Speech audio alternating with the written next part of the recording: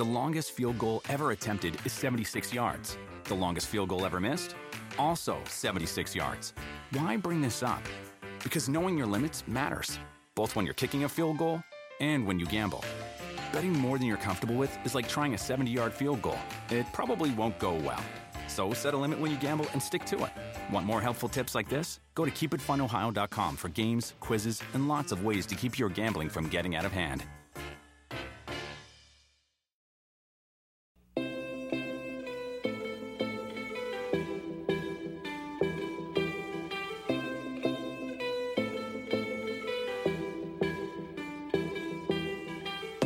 Hello and welcome to the Two Robbies podcast with me, Robbie Mustoe, and not Robbie Earl today. This is a special podcast, and I have today a special guest, and that guest is Mark Clattenburg, the former Premier League referee. Just a little bit of background information about Mark's career. He began officiating in the Premier League in 2004, went on to officiate high-profile matches such as the 2016 Champions League final between Atletico Madrid and Real Madrid and the Euro 2016 final between France and Portugal. Officiated Premier League match in 2017. That was his last game to become the head of refereeing of the Saudi Arabia Football Federation. Wow, welcome in, Mark. And wow, I mean, you got to the pinnacle of refereeing. And I remember watching games and analysing games and talking about games. And I think it was pretty well known that you were the top guy and did a great job. It was a shock to me and others that you ended up leaving the Premier League to go and take this new position. Give us a little insight into what the thought process, when I thought you were, of course, at the peak and doing a great job, why did you leave? It was an easy decision, 100% easy decision. And the difficulty is you said earlier, I started in 2004. Therefore, 14 years at the top in the Premier League was tough. It's mentally tough. It's physically tough. And sometimes doing the same routine, same job, preparing the same. But players do that. Yeah, players do that. I did that for 18 years. But then I'd lost my goal. And my goals, okay, you get the chance to referee the FA Cup final. You get the chance to referee the Champions League, Euro, Olympics. The problem in refereeing is you only get the chance to referee them once. People don't understand that. People think, well, you can go and do the Champions League final again. I couldn't. So therefore, all my goals had been taken away. So every time I was training, physically training on the treadmill or on a pitch, I didn't have that desire anymore. I didn't have that drive. So you needed more of an incentive than just doing regular Premier League games that are pretty exciting and incredibly high level. The Premier League is the best league in the world, without doubt. It was a buzz to go and referee in front of 50,000 people, go to Old Trafford, Emirates, Stamford Bridge. It was fantastic. And, many people will say, well, hold on, Mark, it should be a privilege to be. What a great job. I would like to do that. But because I'd been in it so long, achieved everything. When I went to evaluate me, because I used to set myself goals every year, I didn't have any more goals except the World Cup finals. And then when Saudi Arabia Football Federation came along and said, Mark, would you like to come and head our refereeing and referee some matches? I thought, this is a new challenge. This is a new culture. And it appealed to us. And 18 months later, I've got no regrets. Was there a specific game where you thought, I've had enough of this? Maybe I will look for something different. 100%. It was Stoke City v Manchester United. And it was in December. It was cold. Anybody that knows Stoke, it's one of the coldest. The windiest stadium in the world. It's the coldest stadium in the world. And I remember coming off in Stoke City v Manchester United. It's never an easy match. Never an easy match. Stoke's a difficult place to referee. The crowd are always up for it. And when you've got Manchester United playing away from home, it's always different. And I thought I'd come off and I thought, you know what? I've just put in a good shift. I was happy with my performance. Called the big decision correct on Ryan Shawcross's handball because I knew I'd seen it. I was in the perfect position. I didn't need video technology. And Jose Mourinho came in. They were usually allowed in 30 minutes after the game. He came in and he wasn't happy with my performance again. And I asked him why he was upset. And he said, you've missed a handball. And I've seen it on the video and it's a clear handball. And I'm like, no, it wasn't. I'm confident with my decision. And he put in an element of doubt in and we had a bit of an argument and there was things said that'll stay in the dressing room. And I thought, why is he playing mind games? There's no need. When I'm experienced, he knows how I'm going to operate. And when I'm driving home, I drove 3 hours home thinking I'd made a huge error. And then I'm thinking all the death threats, all the negativity on social media, the journalists back home giving us no support. And it's soul destroying to drive 3 hours home thinking you've made a mistake. And when I get home, I see the decision's correct, and I'm thinking, why? I'm just surprised, Mark, at the level that you got to regularly, that you would take his words and other managers' words as if there's a little bit of insecurity, like, well, maybe I did make a mistake. Though you were confident at the time, you looked at it back and you're absolutely right. But still, those words from him and others, I guess, just puts the pressure on. And you said about the mentality part of it that's difficult over a longer period of time. Is that what you're talking about? The mental challenges from the media, from managers, from players at times on the field of play, I'm sure, that's always trying to poking at you and getting under your skin all the time. And that's the difficulty. That's when you're at the top of your game, when you're refereeing the big finals, it puts added pressure because everybody. I remember coming back the following season after the Champions League final in the Euro final in 2016. I started the following season off under huge pressure. Okay, the players seen us in a different world. They are thinking, hold on, Mark Clattenburg's refereed in the Euro final, refereed the biggest games. The pressure, Mark? It does with the players, but right. it doesn't with the coaches and the journalists, because they expect you never to make a mistake. Oh, okay. And I'm a human being. Humans make errors. That's why we keep talking about video technology. I'll always make mistakes. They're honest mistakes. But one thing referees, especially in England and all over the world, they want to get everything right. Yes, you're not going to be loved, but all you want is to be respected for the job that you do. And every referee goes out to give the best he can be. Do you think that pressure over recent years, if you like, in the Premier League, with all the intensity and the scrutiny, I guess, and all the camera angles, is this something that we might see more often, Mark, where referees that maybe we all feel could continue decide to, you know what, I've had enough now because the pressure's got so crazy? We've got a similar situation with Bobby Madley. He's now left the group and he's going out to another country. And, you know, this is a young guy, 32-year-old, and people are leaving younger. And this is what's creating the problem with the referees at the moment. People say to me, is the refereeing standards in the Premier League getting weaker? It's not getting weaker. It is, but it's not because of performance. It's because of age. The group's getting a lot older. They're trying to bring young guys in. But the problem when you bring young guys in, they're going to leave earlier because you can't, like I've just said, 14 years being scrutinised like referees are, it takes its toll in the end. So if you get a young referee starting at 28, 29, which Michael Oliver did, I can't see Michael lasting past 40 because he's been in that game too long and the pressures will catch up. We'll go on to talk about maybe improvements later on in the podcast. But just on that, is there a solution to this added pressure and the longevity shortening with referees now? Anything that's just off the top of the head you think, you know what, if that happened, people might stay in it a little bit longer?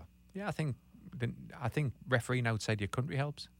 Right. I think, and it'll happen, I'm sure, in future years. I know countries are doing it. Saudi Arabia is one, Greece is another. There's a lot of countries now bringing in international referees. And what it does is it eases the burden. It eases the burden on your domestic referees. And also it gives the clubs and the fans a chance to see other type of referees. And it's interesting.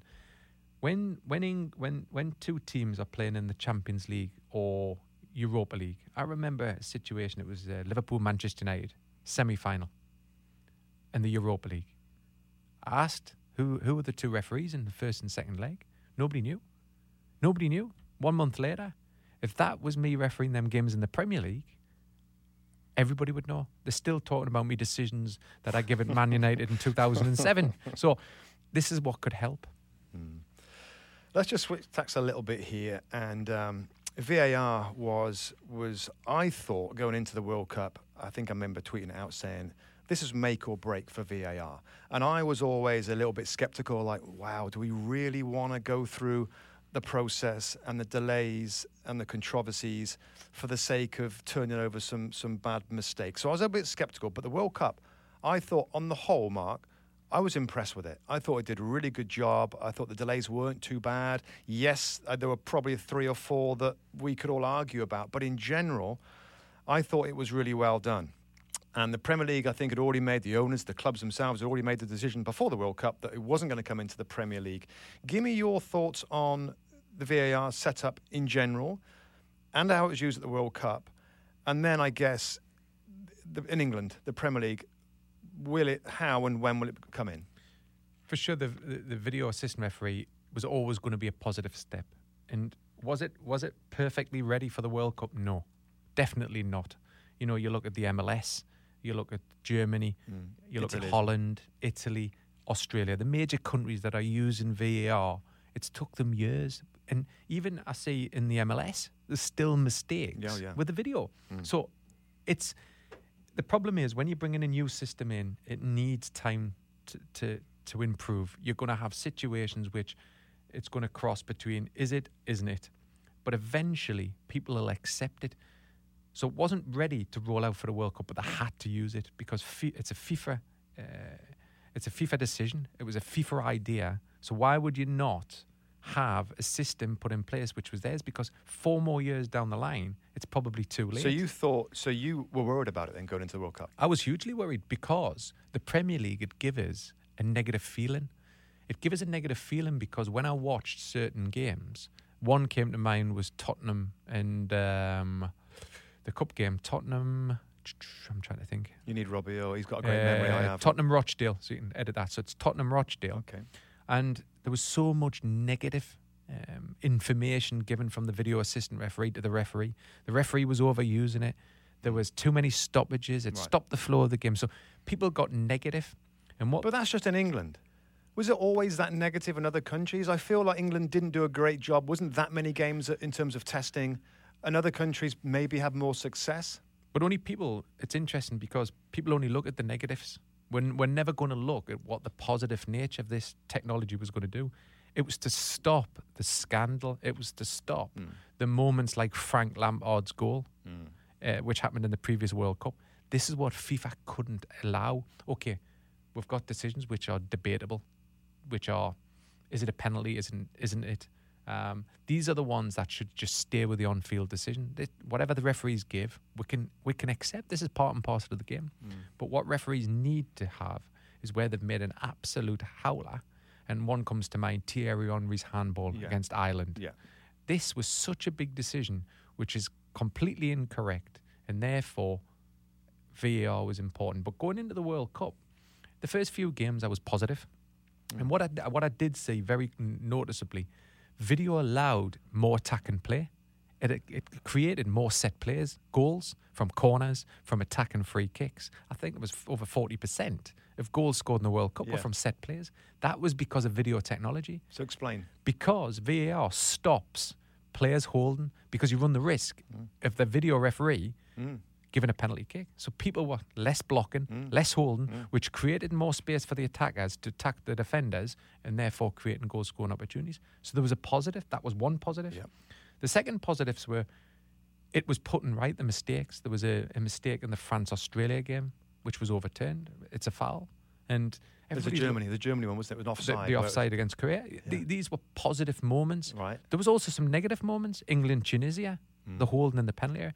But what FIFA did during the tournament, and it was noticeable for me, was to stop the video referee making the final decision.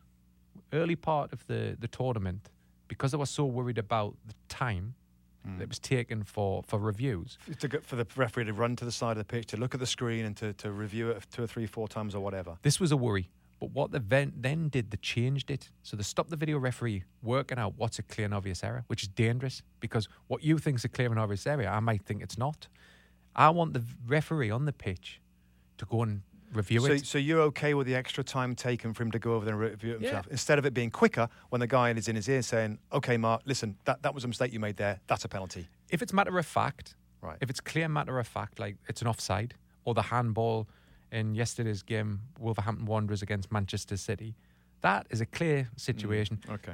They're the ones that you can say to the referee, that's a handball, therefore I would like that reversed. Where there's a high debate, I've got no problem and I would want the video referee just to say, Mark, please go to the side of the pitch and check your decision. Because what I believe, you might have made an error. But then it's my final say. Does that become a re-refereeing situation where... shouldn't they just say to you, Mark, we think that's an obvious error? No, because what happened in the World Cup, especially in the England-Tunisia game, the video referee's tolerance of what was a clear and obvious error was too high, because are we seeing them two holes in the penalty area on penalties, the clear penalties? There was a situation in the Serbia game against Serbia where Mitrovic was getting held down by the Swiss players, clear penalty, but the video referee didn't think it was a clear and obvious error.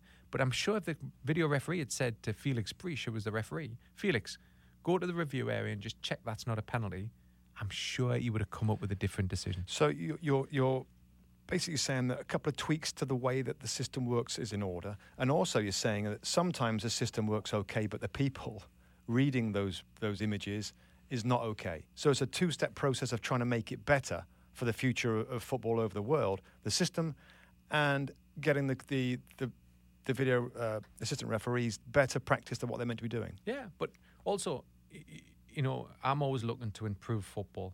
Yes, we use referees, but sometimes referees aren't good video referees. It's interesting, top referees don't always make good video referees because they're not comfortable, they're not confident, they're taking too long in the review process. Maybe sometimes an ex-player, because all I want is the decision reviewed. So all the person has to do is say, actually, I think that's an error. Please go and check it. When it's and we're only looking at situations where it's a penalty, red card, goal. So we're not looking at every decision on the halfway line. We're not saying, oh, that's a foul, that's a push, that's is it a handball? It's only if it leads to a goal. So how many times does that happen? Maybe a few times a game. So talking about the Premier League in England, is it going to come in next season? I personally think it will do. And do you think it's the right call? I believe it'll come in also, but it'll depend on how the clubs vote. The clubs have to vote. There's got to be 14. So there has to be 14 people or 14 chairmen to say, yes, we want video technology for next season. I think that they'll watch the World Cup and some will be more positive. I think they're going to trial it again during the season. And once all the clubs are happy, then the Premier League will bring it in. But like I said, it has to be a 14-6 vote, or more than 14-6 vote for it to be implemented. I think we've already seen plenty of instances so far this season, even this weekend, where I think people are saying, even the journalists are asking the managers, you know, would you have liked to have seen VAR because that looked like a real error? And some of them, I think Pep didn't really answer the question. I just think that every time now there's a bad error, people are going to immediately say, wow, you know, if this was in the World Cup, this VAR, this wouldn't have occurred. And I think the pressure will build to bring it in for next season. But yeah, I agree. You're right. It's down to clubs, isn't it? 100%. I think the clubs will agree. But even Roy Hodgson in the game today, Watford Crystal Palace, it's fascinating. He actually doesn't blame the referee. He actually understands how the referee could have missed the challenge on Zaha because it happened so quick. It happens in a split second. But when they've got the chance to see replays, and when referees sit down on an evening, I used to always, when I drove home, I would always watch my game back. When you analyse your game back in the cold light of day with a clear head, you make a different decision. Just finally on VAR, Mark. So you really are in favour of this system. It's going to come in for you with some tweaks and improvements, but it's something that we're all going to have to get used to. Pundits, players, managers, fans, everybody, because it's the right thing to do. It's always about everything should be geared up for improving football. And if video technology improves football and makes the right decisions, better decisions, in a timely manner, it'll stop players simulating. It'll stop holding in the penalty area. It'll create more goals. It'll create more excitement. The only thing with video technology going forward is it needs to be transparent. At the moment, it's not transparent. I want to know, and I would be comfortable as a referee, to be able to let people know what my conversation is, because I want people to understand the process. What I'm looking at offside. I've got this. I'm checking for handball in the build-up. I'm also checking if there's a ball out of play. Now, finally, I'm looking at offside. Look, we've got no offside. Therefore, now I'm looking to see if it's a foul or not. okay, it's not a foul. Then we can move on. And people will be fascinated to listen. I think that would be fascinating. I think it's a brilliant idea. And how about this as well? When you are, because we have it in American sports and the NFL, and the little referee will go to his little belt and turn his little microphone on and say what he's got to say. If a Premier League referee is doing that, would it stop? I think it would. Players surrounding the referee, having a go, probably swearing and abusing the referee because they're saying, oh, hang on a minute, he's actually talking to everybody on a microphone here, we better keep away. So that might be an added benefit of having that system. But I love that. Okay, guys, there's a possible offside here we're looking at, and tell everybody what's going on. I think that's a great idea. Do you think that could come in? I guess it will. It'll only be a matter of time. They'll not do it straight away.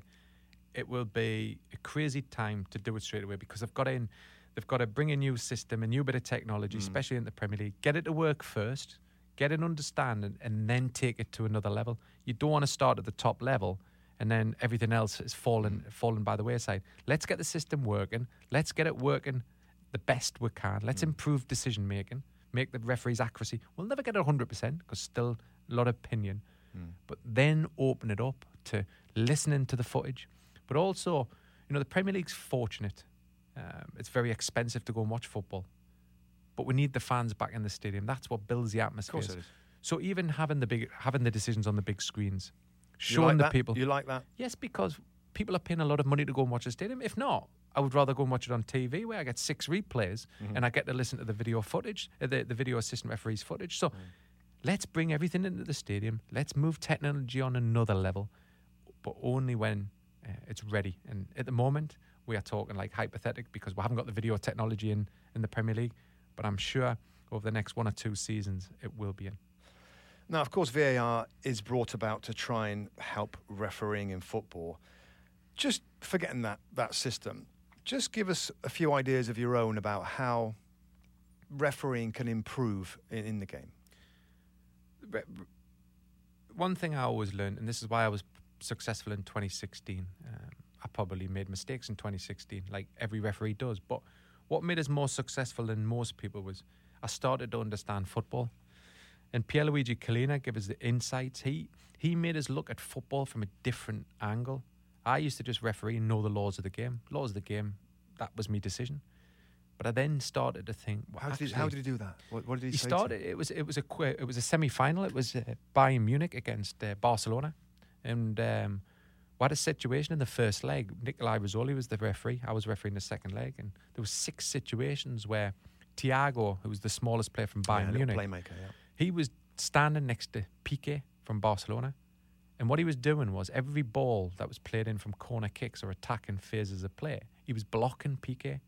And anybody that knew at that time, Barcelona, their back 4, Mascherano, Alba, Piqué, and Alves. Yeah. So you had 4 players who 3 of them are really small players, where Bayern Munich are all tall players, Lewandowski, Muller, huge players.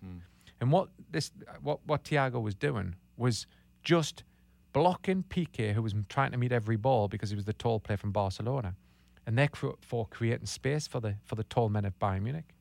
Pierluigi Collina sat down and he showed us some videos, and I was taken away. I was breathtaking. I was like, wow, this guy. You wouldn't have expected it, or you wouldn't have even looked for it because he's so small against a big guy. Nobody would. So I went into the second leg, and I gave a free kick after 13 minutes. And I've listened to the audio back from the TV company who were covering the match. Nobody mentioned it, but what happened was there was a free kick in the 13th minute. I give the free kick. I can see Thiago standing next to Piqué. So I've just gone towards Thiago and said, "I'm watching." And I also gestured with my eyes because sometimes the English is lost in translation. I'm watching. Piqué is looking, going, "Oh my God, who's this guy?" Because I hadn't refereed at this level before. We're talking semi-finals. I was young. It was a few years before. I think it was about 2014. So I was still trying to get to the pinnacle. Pinnacle, yeah. So I can hear the coach from Barcelona going crazy with the 4th official because I can hear the conversation saying, "This is a tactic. This is a tactic." As the ball comes in, Thiago blocks Piqué. Free kick. Basic free kick. Nobody even commented.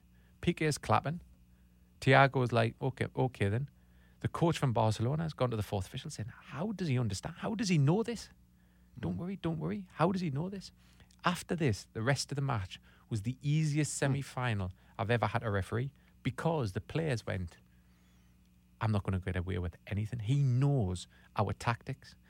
And sometimes referees are guilty of not understanding the game, or they'll react to situations. How do they improve on that? I mean, Kalina's not going to be able to talk to every referee. But they've got to start understanding football, and that's where possibly going into clubs, speaking to players. Because, okay, players aren't going to tell you your tactics. But in rugby, for example, in rugby union in Southern Hemisphere, the referees will go and see the clubs 24 hours before the game. And a club's allowed to say, look, this is what they're doing. This is what they're doing. They're holding the ball, the collapsing the scrums.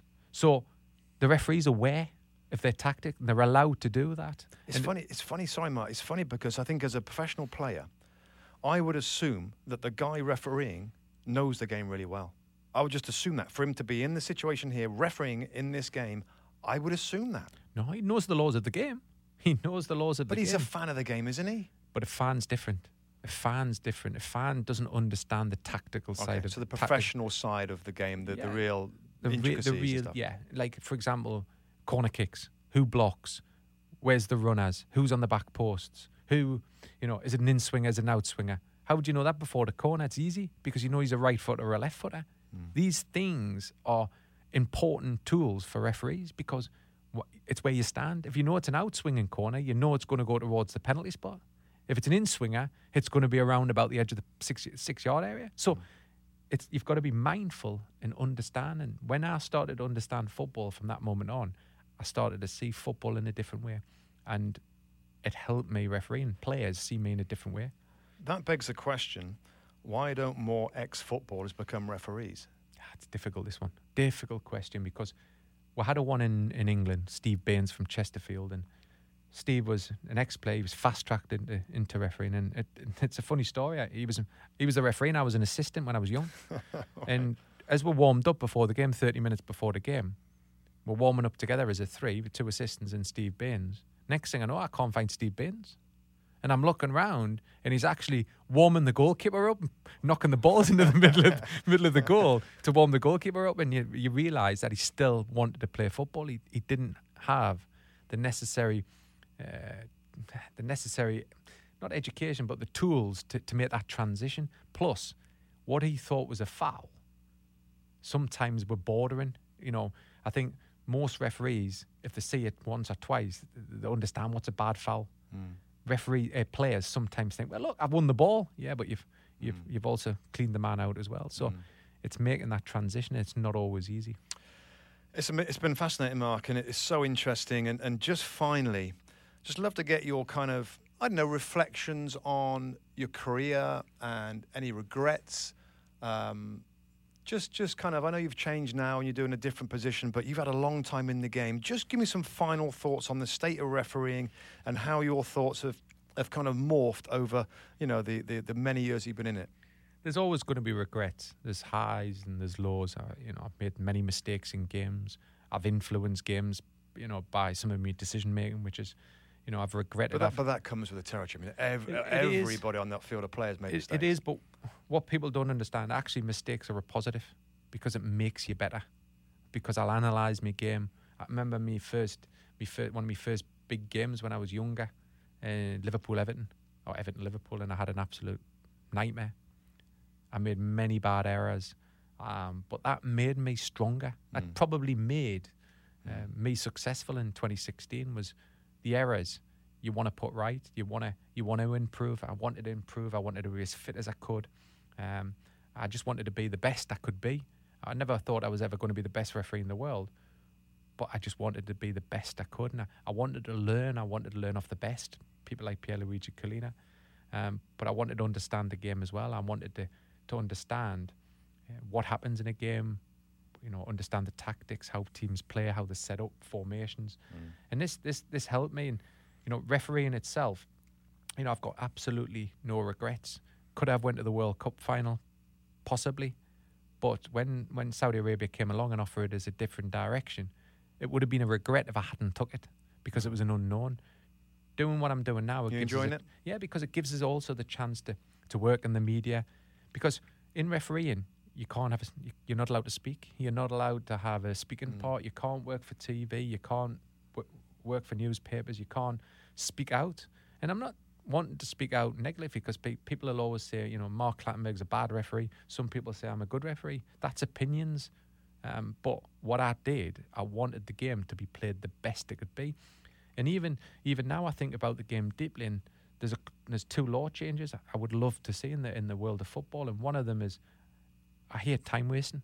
It irritates us. It irritated as a referee, and it still irritates us as a fan. And I'll use the word time wasting, or we call time absorption, which is another one. So a goalkeeper takes too long at a goal kick. Give him a time, or a bit like the 6-second rule. It very rare gets used, but within a time scale, if it like maybe 10 seconds or 12 seconds. And really be strong with it. And you give a corner. So if it's a goal kick and he's taking too long, have the power to give a corner kick. It might never be used, but it would stop the goalkeeper delaying the restart. And also as a throw-in. You know, the throw-ins are irritating. Players are deliberately moving up the line and they're laughing about it. Then you send them back. Then they'll take a yellow card in the 89th minute. This is all time wasting, and isn't it? all you need to do is just go, okay. What about the real time? Turn it over. What about real time, stopping a clock? But that's very much an American thing in sport. But you know, football, I think they're going to trial it soon. Oh, it's in the pipelines to have 2 30-minute halves, full 30-minute halves. But it's interesting because when I first refereed in the Champions League back in 2006, 2008ish, football was only about a 43-minute, 45-minute, 46-minute game. Now Champions League at the top level is a 70-minute game. So it's interesting how, you know, the game's becoming faster and the laws are creating more play, which creates more goal and excitement. That's what we want to see. Listen, mate, it's been fascinating, marvellous. Thanks so much for coming on to the Two Robbies podcast, and I hope we will see you around here many times in the near future. It's a pleasure. Thanks, mate. That concludes our Two Robbies podcast special with Mark Clattenburg. For more podcasts from us, subscribe to the Two Robbies podcast on Apple Podcasts. So until next time, take care and bye for now.